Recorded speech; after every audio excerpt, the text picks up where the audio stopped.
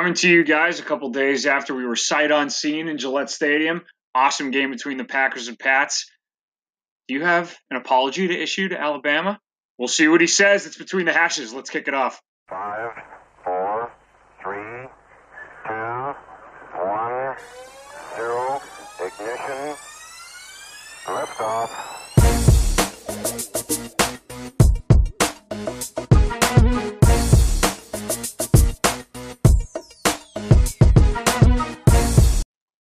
Welcome back, everybody. Between the Hashes, episode 11, I think. We're up into the double digits now. It is 11. Welcome back. Thanks for stopping by and chatting with us again today. James, CJ, here we are again. What up? Did you guys, you were able to catch up on some sleep now after Sunday night? I'm still dead. I was useless today at work. I finally gained my voice back, and it's still a little patchy up there. Yeah, I got the frog in the throat. A lot of screaming. Mm-hmm. It was awesome. Packers, so much Patriots, fun, Gillette Stadium. Other than the Packers getting their faces kicked in the fourth quarter, it was fun. Environment was great. We'll get to that in a little bit. We'll talk all about our experience there and tailgating and being together in the stadium, all kinds of good stuff. But we had one big game in college football last week. My man to my right, James, said that Alabama was overrated, had not been tested so far this year. Alabama comes into Death Valley, beats the piss out of the LSU Tigers, 29-0. Tua states his case as the Heisman Trophy favorite again. So I'm going to kick to you. Do you have anything you'd like to say to the Crimson Tide? Hold on, I gotta get ready. I gotta get up close for this one. I Are gotta you get filming this? No filming. Just Yeah. So to all of the Crimson, the Alabama, the down south, I wholeheartedly, completely apologize. Did not think that was going to go down like that. They walked into LSU, got some nice Louisiana food, and then walked right out like it was nothing. That was an absolute bloodbath. I did not think Tua was going to be able to have his way with the LSU defense, and it didn't even seem like LSU showed up. Actually, this is funny too. I didn't think anybody could actually get more red than Coach Brian Kelly. Oh, that was good. And Coach O was furious. Yeah, he was up there. It was similar level. Alabama came in, did what they wanted, needed to do with it. 29-0. That was a stomping. And at the side of things, LSU looked awful. They could not do anything on offense. They couldn't stop the run on defense. Tua got crushed and came right back out. So I completely take back. He's definitely the best quarterback in college football. You know what's crazy about Alabama? And we hadn't seen too much of them yet. And I think part of that is, like you said, they hadn't been tested yet. So, they're playing the scrubs at the bottom of the college football barrel. So we hadn't seen them too much. But when you think of Alabama, you think ground and pound, right? You think Derrick Henry, you think Eddie Lacy, you think Mark Ingram are just going to come and roll over you. Mm-hmm. And they throw the ball all over the yard. Yep.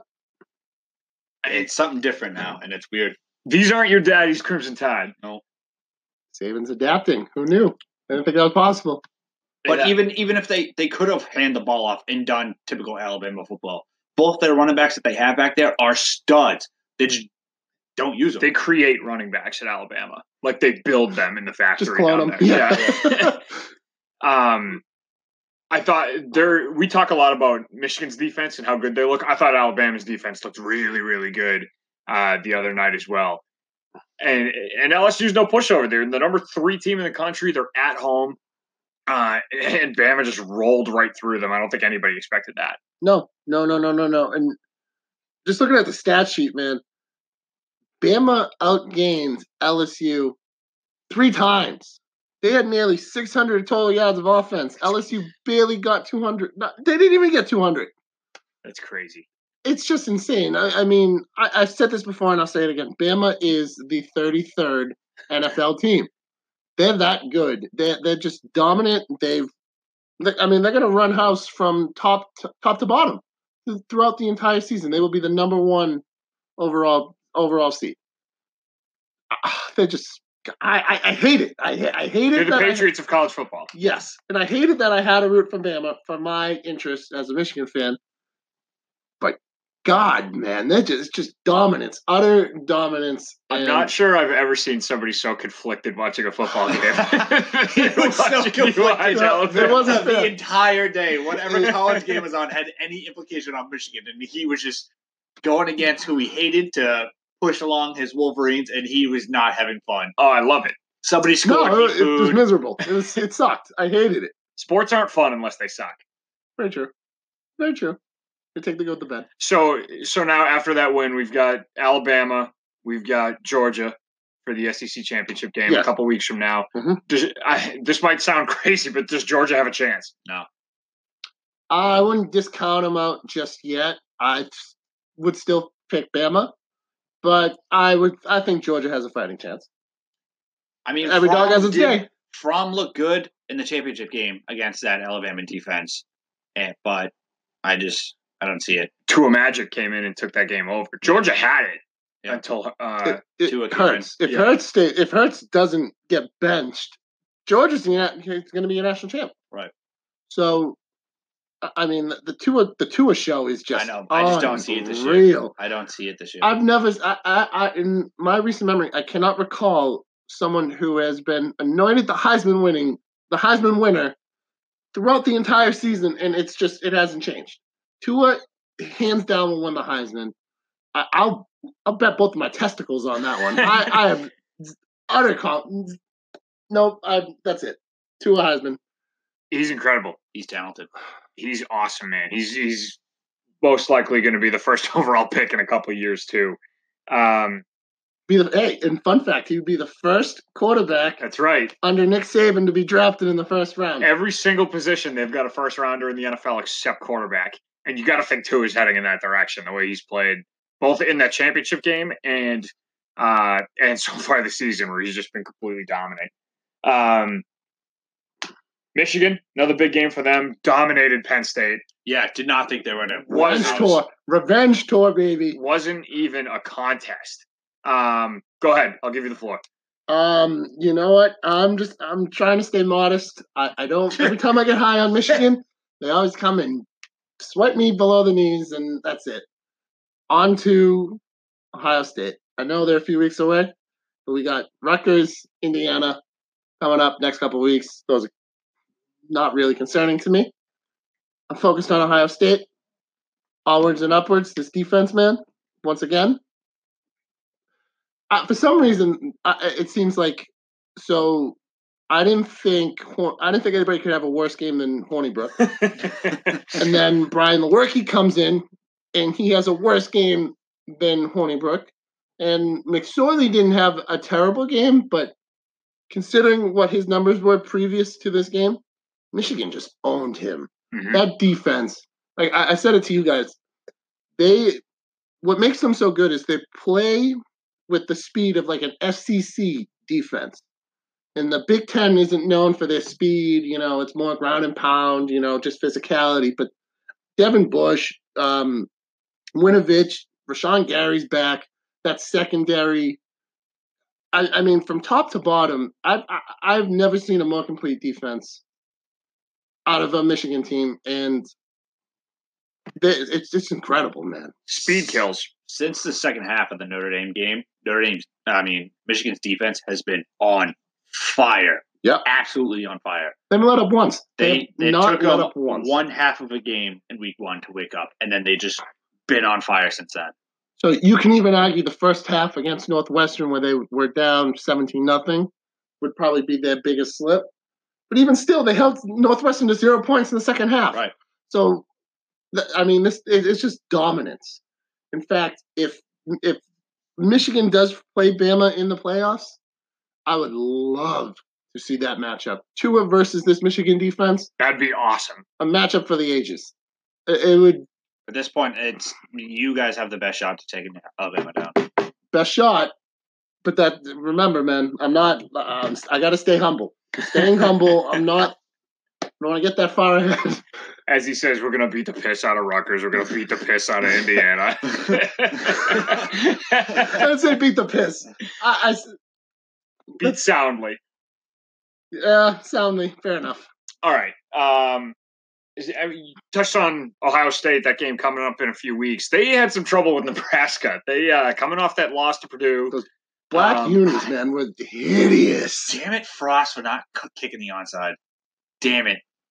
I don't understand that. What was it? 3 minutes left, something like that, somewhere around 3 minutes. 3 minutes left. Just scored to cut it to a one-score game, and instead of attempting the onside kick to get the ball back with only 2 timeouts, they kick away to Ohio State, who had just marched right down the field and scored.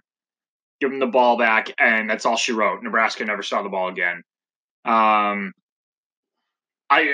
many times on the show, I always say I hate chasing points. I'm all for aggressive play calling, but I don't think it's ever a good idea to force yourself to be aggressive when you don't need to. That's a time where you have to be aggressive to get the ball back. That's a difference. Going for 2 on your first score of the game in the first quarter, you don't do that. To win the game, you do that.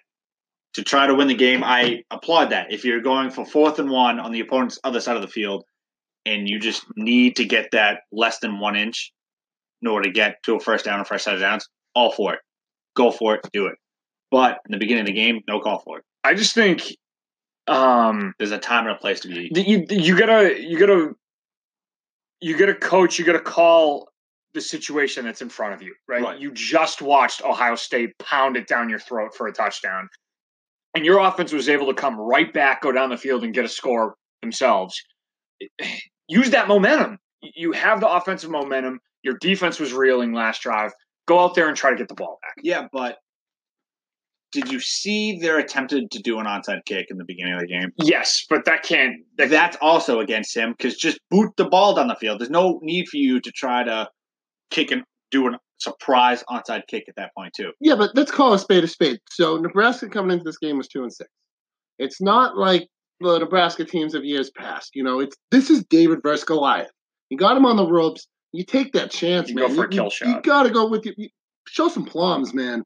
Exactly. You don't play it safe. You don't expect your defense to stop them. You control your destiny. And I do think not having much to play for is a huge factor there because if Nebraska is 5-3, 4-4, 6-2, something still alive in the Big Ten, still maybe could make a push, then you play it safe. You kick it off. You play defense. You do what you have to do. You're 2-6. You're not going to a bowl game. Well, no, actually, they were still technically alive. 500. Well, yeah. If they beat Ohio State on the road and then sweep the rest of the season, they'd get a bowl. I mean, you're on the road. You're in Ohio State. You're playing well. You've got the lead at one point in the game. I say go for it. You're 2-6. What do you get to lose? When you of all people say go for it, that's how what bad I'm saying. it is. I mean, yeah, I'm all for going for it, but not when you have Charlie Brown as your kicker. But your defense isn't going to be able to withhold them. Physical mistakes are going to happen. You have to just take that chance. You have to put the fate in your own hands. Look at Boise State. Look at all these Cinderella upsets in college basketball. You put fate in your own hands. You don't leave it up to them to screw up when they're number 10 team in the country. Speaking of going for it, our guys in West Virginia. Speaking of plums, oh my goodness. Dana Holgerson. Not only once, but twice. Yeah, because Texas called a timeout on the first attempt, which they succeeded, but the rest said no, they called a timeout, and then went for it again. Called the perfect play. Oh, man, that was an exciting game. Absolutely exciting game. Now, I didn't have much hope for West Virginia after they lost to Iowa State, but they're right back in the driver's seat. I'm going to go right back on the West Virginia train, baby. Whoop, whoop. Will Greer, baby, he's back. Hopped off the bus to go take a potty break. That's it. I'm ready to go. So, I mean, and this goes right back to what I was just saying. You kick that PAT 100 times out of 100. You're me, right? You just came down. You're about to tie the game. You take your chances with that offense in overtime. You're going to score. All you need to do is get a stop on Texas. And instead, he goes out there and goes for the 2-point conversion. And wins the game. It's a call I'm not going to make. It's a call I don't have the plums to make. But he did it, and that was a killer win. Did you win. listen to the post game? No, because he's on the field with a reporter, and she was like, "What made your decision?" I was like, "When they score with 2 minutes and 2.5 minutes left, I knew we were going for 2 and going for the win. Like, I knew it. The play was already designed by the time the kickoff happened. See, I'll say this. I'm against that call 100 times out of 100. But if you're going to make that call, you better be 150% all in. And he was. And that's all in. You could tell, like, he walked into the building, like, if it comes down to it, we're going for it. You want the win, not for overtime. Well, that was like, I forget what week it was in the NFL, but the head coach of the Titans. Vrabel. When Vrabel was going for it on like 4th and 16. Oh, well, 4th and 16 converted, but then later on in the season. But that's my point. If you have that mentality, you got to go for it. Right. He's been wicked aggressive, and for the most part, it's paid off this year. Didn't pay off in London, but it would have. But he tried it against Philly. That's him. So I mean, sometimes, man, you have that feeling in your gut. You go for it. If you lose, you lose, and then you got to deal with the consequences afterwards. Live and die by the sword. You become a legend. Right. Hogersome will go down in history for West Virginia if they go on and win out and make this, a Big 10 championship, a Big 12 championship. Never die. Exactly. Not to mention his balding mullet look is epic. the little is epic. It's a great look.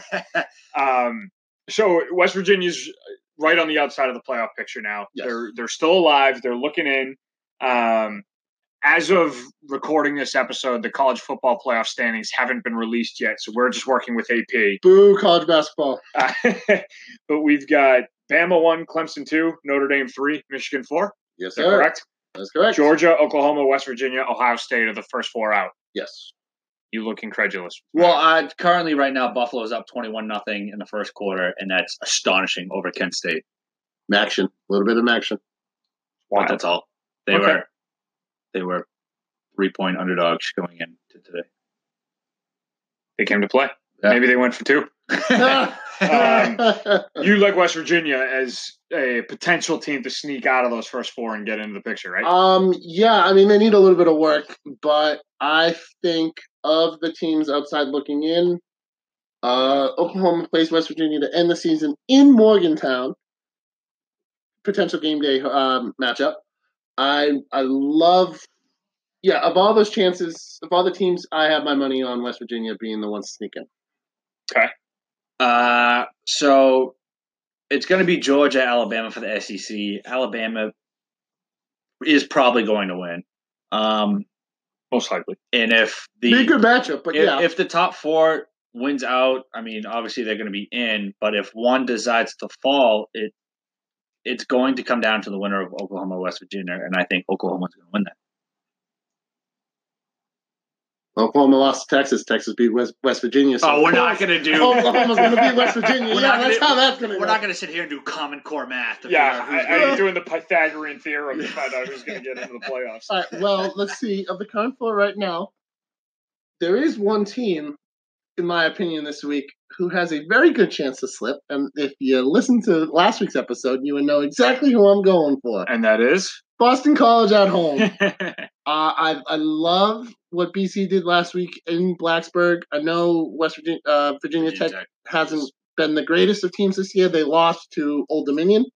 That was at Old Dominion, right?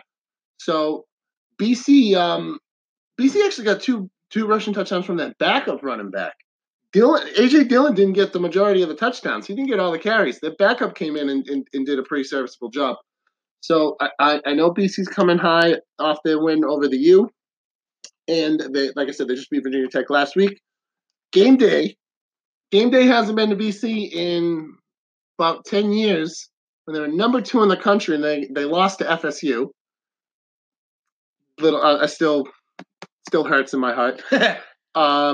But yeah, I think BC is going to play Clemson very tough because Clemson has just been rolling over teams lately. And they did have that one shaky game. But that was Syracuse, and at the end, Syracuse just got gassed. All right, so Trevor Lawrence has come leaps and bounds since that game. Right. So and I even said before, if Trevor Lawrence doesn't get hurt and Connor Bryce doesn't come in, Syracuse is going to win that game. Right. So they should have. They had it. They definitely should have. So Clemson has grown a long way, but I think BC's coming in hot. I think they got the momentum. Plus, like I said, with game day being there. I wish they saved it for the red bandana game. How huge would it have been having the red bandana this week against Clemson with game day there? I know. That would be filthy. Well, they got history with the U.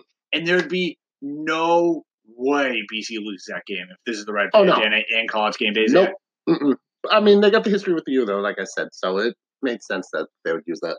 So I'm looking at it like this. I feel like out of those 4 teams we mentioned that are just outside the playoff picture, I think Georgia has the best chance simply because they control their own destiny more than the other 2.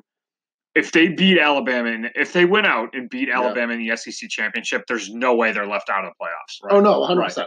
Whereas Oklahoma, West Virginia, and Ohio State are going to need some help to get in.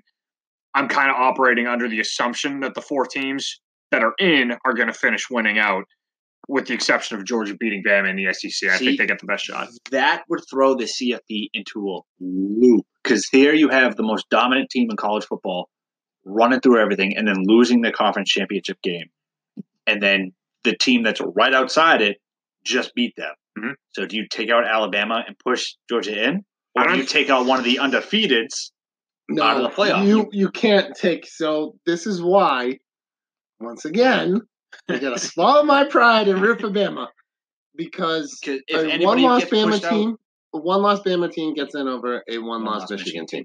Regardless of how dominant Michigan has been, Bama from end of start to finish has been more consistently dominant. I think that's you got to look at strength of schedule, which it is. I'm not saying I agree with that take, but what helps you is your strength of schedule because you're miles ahead of the competition. Oh, I agree, and plus I would say the compared to Michigan Notre Dame, Michigan has grown leaps and bounds. Man, that defense is one of the best defenses I've ever seen. So. It's going to be a tough call. You know what I would love to see, right?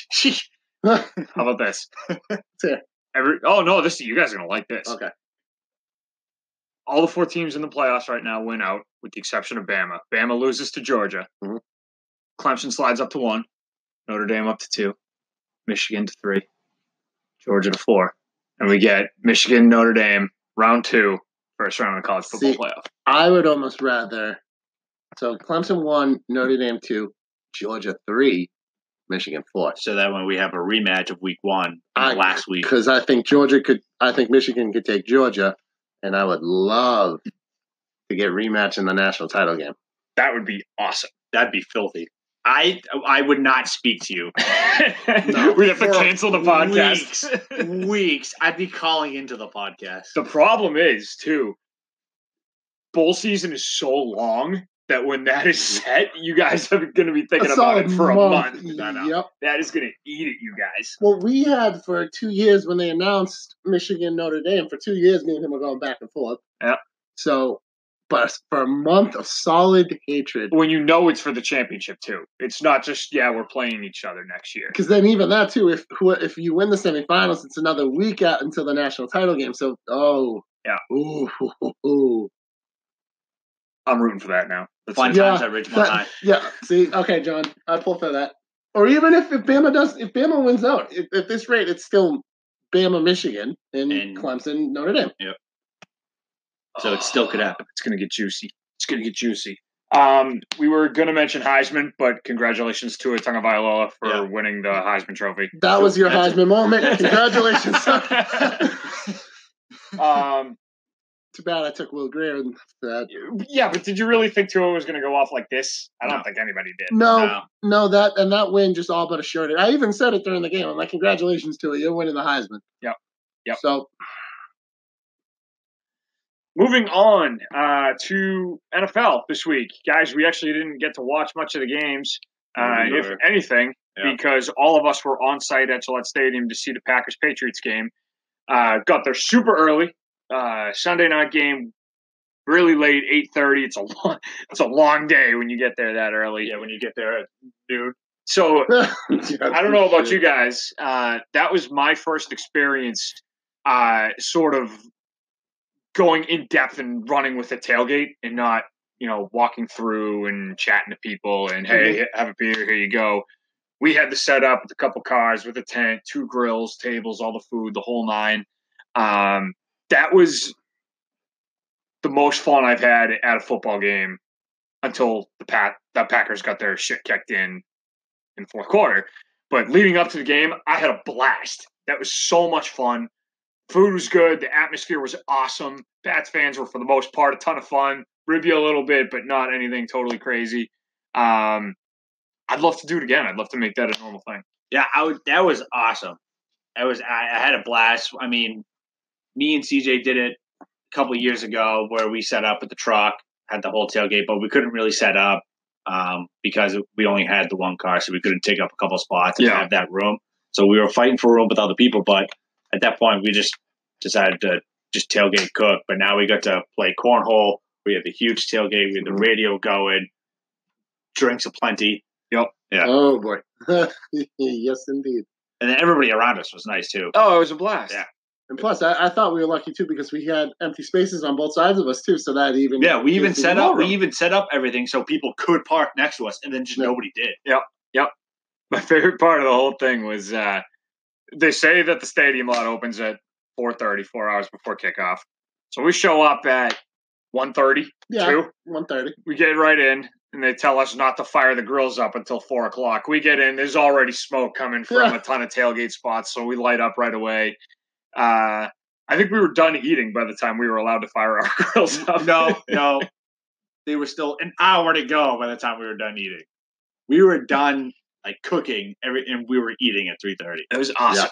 Yeah. Dude, there's just – and football is so different too, at least around here, because with the Garden for the Celtics and the Bees – you can't tailgate. And with the Sox being literally right in the middle of Boston, there's no space for everybody to kind of congregate. There's Yawkey Way and there's the Causeway, which is a friggin' highway. Yeah. So it's not like people are hanging out outside the Garden. Imagine tailgating on Lansdowne.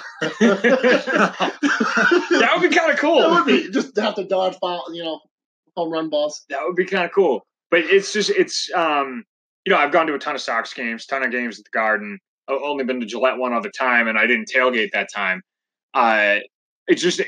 It gets you so excited to go and watch a football game. Just that atmosphere. See, that's what we're missing here. The Pats, the only one. You can't do that, BC. BC, you got to take a train to, and there's nothing but commercial and dorms, and there's nowheres for you to even tailgate. There is a parking lot at BC, but it's small. It's wicked small. Yeah. Yeah. It's the experience is just so much fun, and anybody who's been to a game and has been tailgating knows exactly what we're talking about. But you're walking through the parking lot and you're smelling what everybody's cooking, and everybody's got games going, and the people who've got the TVs set up in their trucks with Red Zone or with the early games on, people do it all out. And I wish we could go back to that Sunday right up until kickoff before it got miserable. It was awesome. I want to do it again so bad. I wish the Packers came here more often so that I would have a reason to go to Gillette and tailgate more. It's my favorite pastime. It's so much fun. And it makes me think of a couple years ago when we had the tailgate party in your backyard and how we should do that again. And I won't ruin your dad's school-issued laptop by pouring an entire beer on it. Total accident. Total party foul, though. But it's fun, man. We had steak, we had burgers, we had brats, we had sausage and peppers, all the toppings, all the fixins. And then the game came and everything just went south on me. Sorry, buddy. I knew it was going to happen. When they open up at 9.5-point favorites? Yes. Yeah, Vegas knew it was going to happen. But there was always that feeling that this could be where, with the Patriots not looking as good as they should and still not really looking as good as they should, and Packers kind of rolling in, they had that steam going. They had that feeling like they were finally starting to click and go and run house for the rest of the year. But they kept it close for the first half, and then the wheels fell off. See, I'm so conditioned as of late to just expect something stupid to happen. Always. This year, it's self-inflicted wound after self-inflicted wound, and it's somebody different every time. It's a different situation. It's a different phase of the game every time, but something always happens. That fumble killed you. They had just gotten a stop. They were already driving scored, right? down. They scored in the third, yeah. So they were driving in the third quarter. They flip ends of the field at the end. And the very first play, they run a running play to Jones where he gains 7 or 8 yards. Yeah. Lawrence Guy comes in, makes a great play on the ball, and punches it out. It wasn't like Jones was being careless with the ball or anything. Right. He had it tucked high and tight. It was just a great play by the defender. But it's just one of those things that they finally start to get some semblance of momentum going, and something crazy just totally derails them. Because that would have completely knocked the wind out of Gillette, and then you guys would have been up, feeling pretty, all the momentum on your side, and then the Pats would have had to play from behind, in which I don't think they can. I mean, Really? You don't think Their they can put offense them has behind? looked awful. Yeah, when Cordarrelle Patterson is your lead rusher, Yeah. that's a huge problem. Yeah. Although, hey, ironically, the team that started that cut their running back. So go figure. But I mean, it's Brady versus Rodgers. If it came down to it, I mean, it could have gone either way. Yeah, but even if the Packers score right there, the Pats went up by a touchdown to being down by a touchdown very quickly, and then now they have to try to play catch up and then win the game. And I don't think it would have happened. I think the Packers would have matched what they were doing because they had all the momentum. So the Packers defense, I thought, played well enough, at least through the first 3 quarters, to give them a chance to win that game. The offense didn't pull their weight. In between forcing a turnover on downs off of a 1st and goal at the 1 yard line, I'm not sure I've ever seen the Pats fail to convert 1st and goal from the 1 yard line. And I don't think I've ever seen the Packers stop anybody 1st and goal at the 1 yard line. So that stop was incredible. Right after they score a touchdown, they force the Pats into 4th and 21 and rough the damn punter and give them the ball back. And granted, the Patriots didn't score on that drive, but they affected field position by 30 yards. Yeah. And instead of having I believe Williams had a decent return and got it out past the 30. I could be wrong on that. But the subsequent punt pinned them inside the 7 or 8 yard line, and that changed everything there. Rodgers missed throws. MVS had a couple great catches, but he had one bad drop that should have moved the chains and pushed them further down the field. I don't know. Something is so wrong with this team. And I'm a McCarthy guy. I've defended McCarthy for years. I think he's an awesome coach. I think if the Packers fired him, he would have a job tomorrow. But it's just one of those things where it just might be time to move on, even though it's not what I want, and I'm not sure if that's what the team wants. There's no way they're going to fire him midseason. They won't midseason. No. They won't midseason. But maybe it is time for a change. But, I mean, it's when you, like you said, you're conditioning yourself to something going wrong every time. And at some point, you got to look to see where the common denominator is. And I don't know how you can blame constant fumbles or misreads or whatnot on a coach, but something's got to go in the game day prep or practice that week. You're going to have to try to change that and put more emphasis on ball security and whatnot. But who do you blame that on? I mean, you can move players in and out like that, no problem. But at the end of the day, man, it's going to fall on the coaches. The best coaches will tell you, you don't yell at the players, you yell at the coaches. You take it out on the coaches. The coaches get the brunt of it. So at the end of the day, the coaches are going to be the fall guys, no matter what the situation is. I mean, and McCarthy has been the head coach for how long? It's been since 2006. So that puts he's the third longest tenured coach behind Belichick and Marvin Lewis? And maybe Tomlin, but that I'm not sure. So top 3 or 4. Yeah, because I think he was hired the same year Sean Payton was hired in New Orleans, so they've had their jobs for the same amount of time. So then there you go. So top 3, 4, or 5. But regardless, maybe it is time for a change. No one wants to ever admit that, but if they're stuck in a rut and they can't get out of it, they're not going to get rid of Rodgers, right? They just paid him $1 trillion, so certainly not. Exactly. So either the quarterback goes or the head coach. And not for nothing, but McCarthy's on his lame duck year. They didn't extend him this year. Exactly. So the writing is on the wall unless they make the Super Bowl in all likelihood. Right. So, it sucks, but it's the way it is. And if he goes this year, I guarantee he goes to Cleveland. It would make all the sense in the world. this guy brought Favre back. His career was sinking fast before McCarthy came in and saved him. He turned Favre around that sort of back quarter of his year with Green Bay, anyways, before all the nonsense. He developed Rodgers into what he is today. So if you give Mike McCarthy Baker Mayfield and see what he can do with that, I think that would be an awesome match. I'd be curious to see that one. I can't. And there's the phrase that's not X's and O's, it's Jimmy's and Joe's. It's players, not plays. You can have the best plays in the world, but those X's and O's on paper don't move. The players have to go and execute those. Right. Yes. So there is definitely a balance here between something is not right at the top and the players just are not executing like they should. Rodgers didn't look right to me. And I've thought about this. It's got to be that knee. He came out without a brace for the Pats game, so he wasn't wearing a brace for that. So he must be improving on that note. There's a little dark corner in my mind that's wondering if it's the collarbone and if that altered the trajectory of his career, breaking that right collarbone last year. Because he's not as accurate as he was.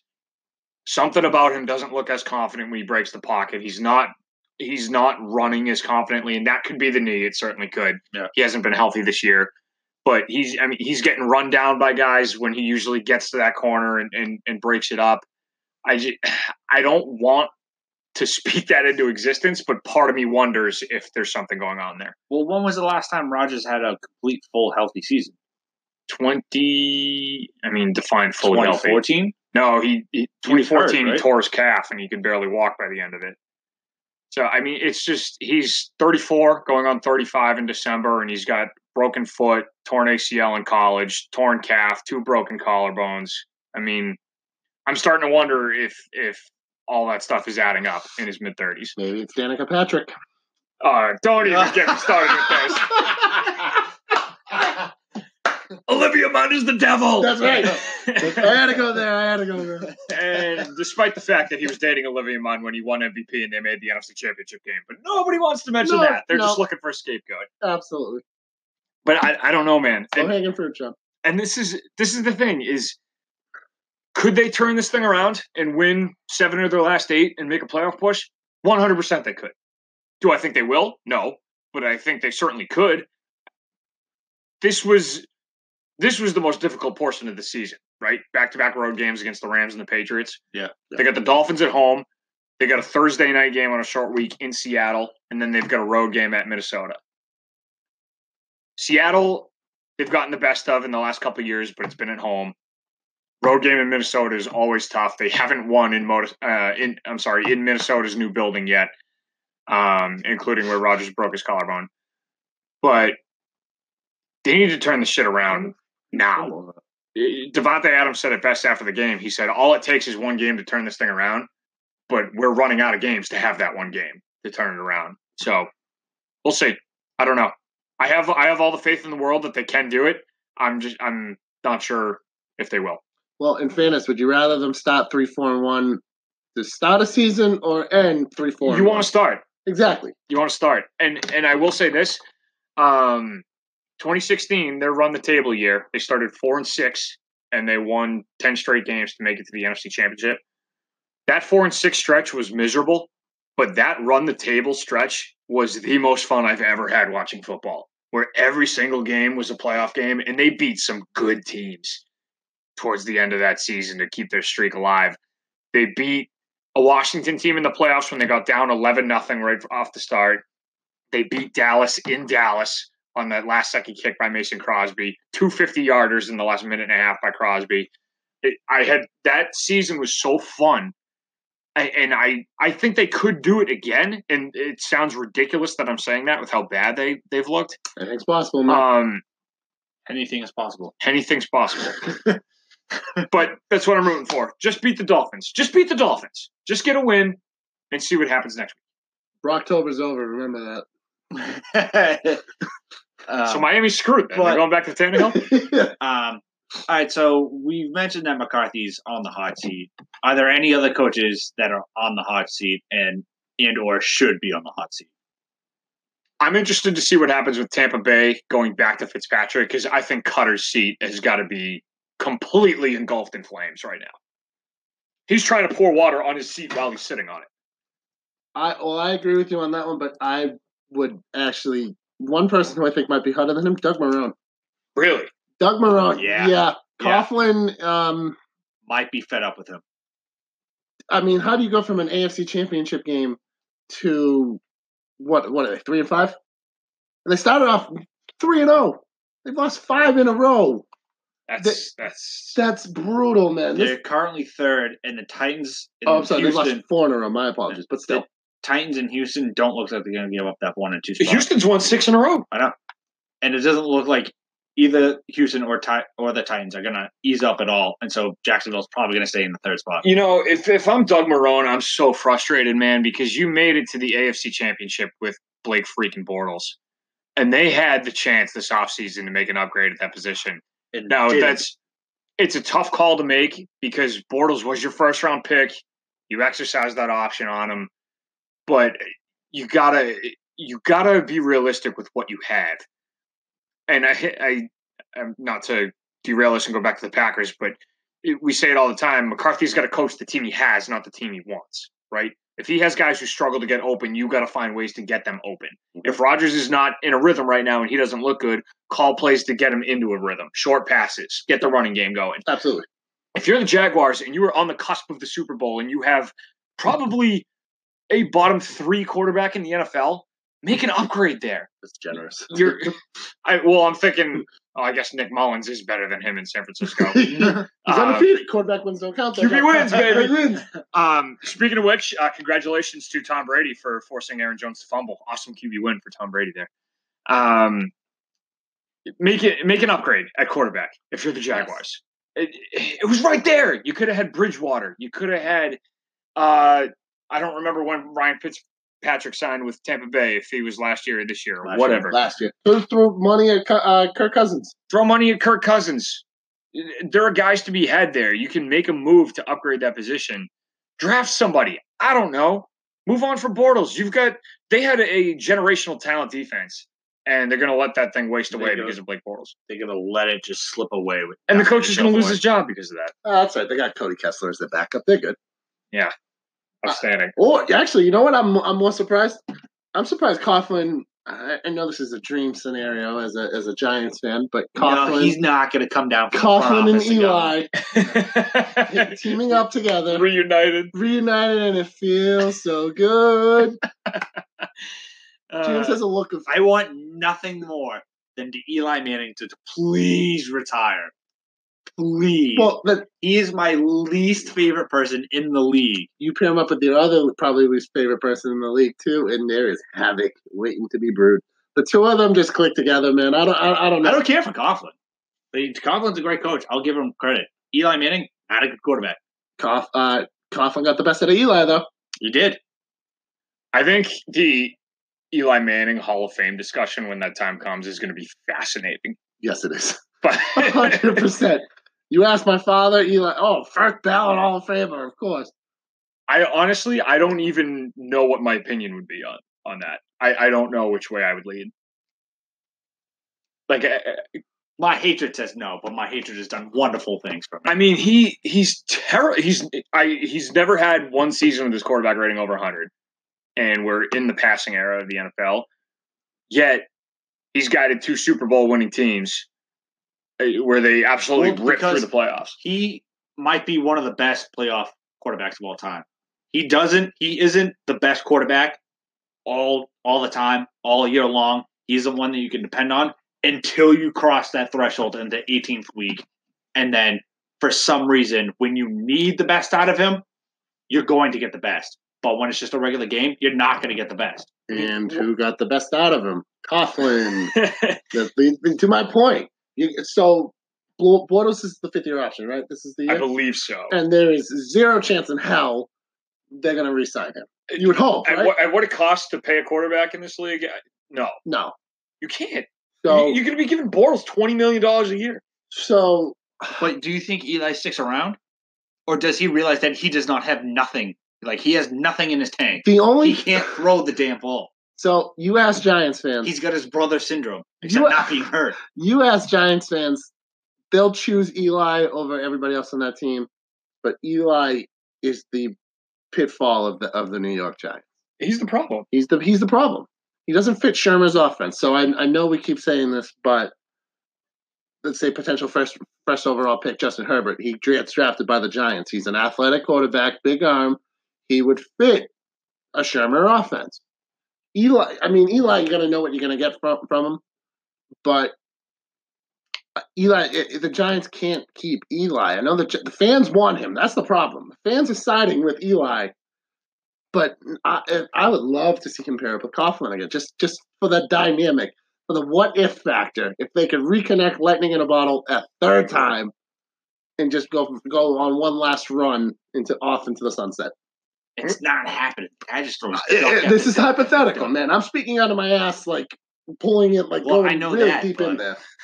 So that was a nice graphic too. Yeah, he put the glove on and everything. Snap. Oh God! They say the worst time you could have getting your prostate exams is if the doctor puts both hands on your shoulders and asks how you're doing. When you realize you're at a dentist office. Yikes. Anyways, I said this a couple weeks ago. I think Ben McAdoo was right, and he got fired for it. And Ben McAdoo made the right call with Eli.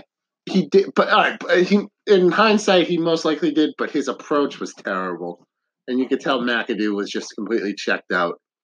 But like I said, Giants fans worship the ground Eli Manning walks on. Mm-hmm. He is a god.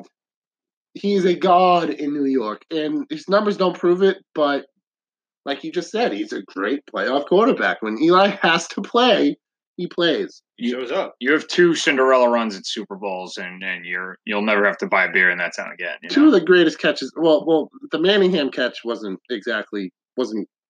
fantastic, but the Manningham catch was an outrageous throw. Oh, it was the David Eli, Tyree catch. That was all David Tyree catch. That was ridiculously. You got to give Eli credit because Adalius Thomas has Eli Manning wrapped up, and Eli somehow managed to break out of that and then heave it up. And old man Ronnie Harrison just played it wrong. But yeah, that Manningham throw, unreal.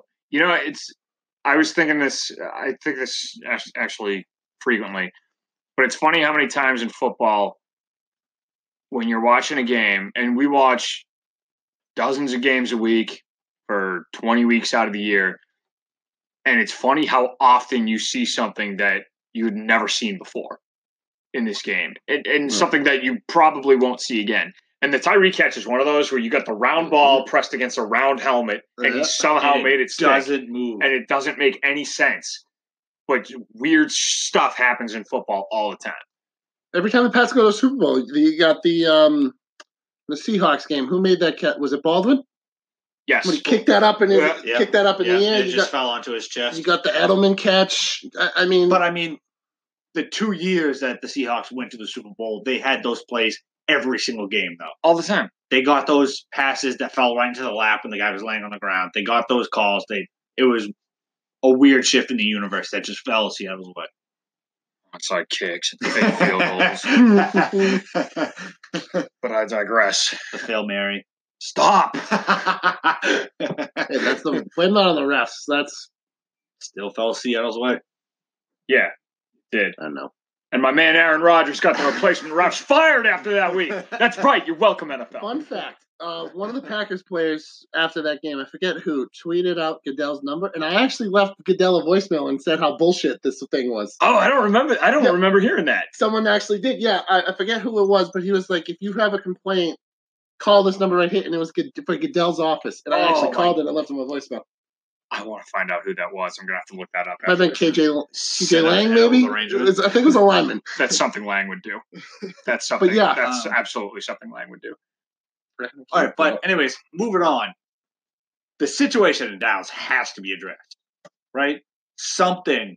It's got to start with ownership, and there's no one to push out the ownership. Yeah, that's never going to happen until Jerry kicks the bucket, which could be any minute now with how he looks. Jason Garrett is a doofus. That He's guy awful. stinks. He didn't know. Did you see how many people went out as for Halloween as Jason Garrett, and all they did was wear a cowboy shirt and clap and smile, which was an unbelievably funny costume idea. Funny how old Dacky Boy doesn't look so good when they don't have an all-world offensive lineman to hide behind anymore. Yep. And he doesn't have studs on the outside to throw prayers up to. Poor Tony. Tony's got his nice cushy job in the booth now. I know. Now he's crushing that. He was killing the quarterback game. Now he's killing the Tony broadcast game. Romo's better as a broadcaster than Dak is as a quarterback. That's not even a hot take. That's Wow. a No, that lukewarm, is- left outside overnight take. I think, didn't I just hear too that Jerry Jones said that Dak was a Cowboy for life? Did he? I think he said he was going Oh, to I extend hope him. he is. Yeah. I hope he does. Yeah, he That's said that nice, right man. after the Me game, too. too. He said that right after the game. Go ahead. Ruin that Yeah, team. He was going to Please. extend him. They're going to side with Dak and Zeke over DeMarcus Lawrence, aren't they? Which is just going to make Pretty me much. laugh so much. Yep. Come to the Pats, DeMarcus Lawrence. I'll take you in a heartbeat. Come to the Packers. We're going to cut everybody after this year. We'll have a ton of money to give you. True. Aaron and DeMarcus Lawrence. What a pairing. Aaron throwing incomplete passes and getting sacked, and DeMarcus Lawrence probably getting hurt and not playing for the Packers. So, yeah, again, we didn't really have much to watch last week since we were out. What do you say we end this sucker with some mortal locks, then we move on with our lives? I'm down with it. I am 100% down with that, sir. How did we do last week, boys? Friggin' nailed by, man. West Virginia. Wow, country roads. I don't even know how I hit that. I'm gonna be completely honest with you, because even if Because of the plums. It was your mortal lock. even with the plums, if West Virginia still doesn't get that 2-point You still conversion, win. I still win. You got it. Nailed it. So I am gonna continue my trend. I am 1-0-1. I've been all college through and through. I'm gonna go a game I've been talking about for a few weeks now.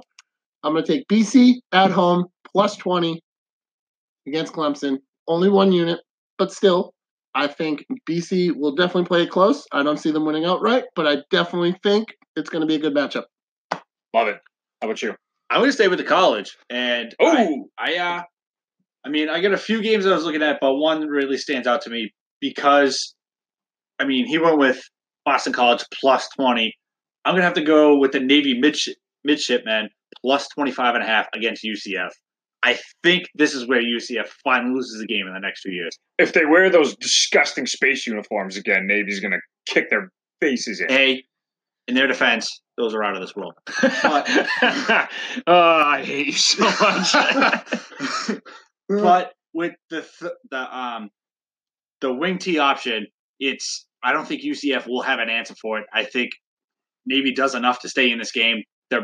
They probably will lose, but they're not going to lose by 25.5. Not going to lose by 4 touchdowns. I'm going to say 2 units.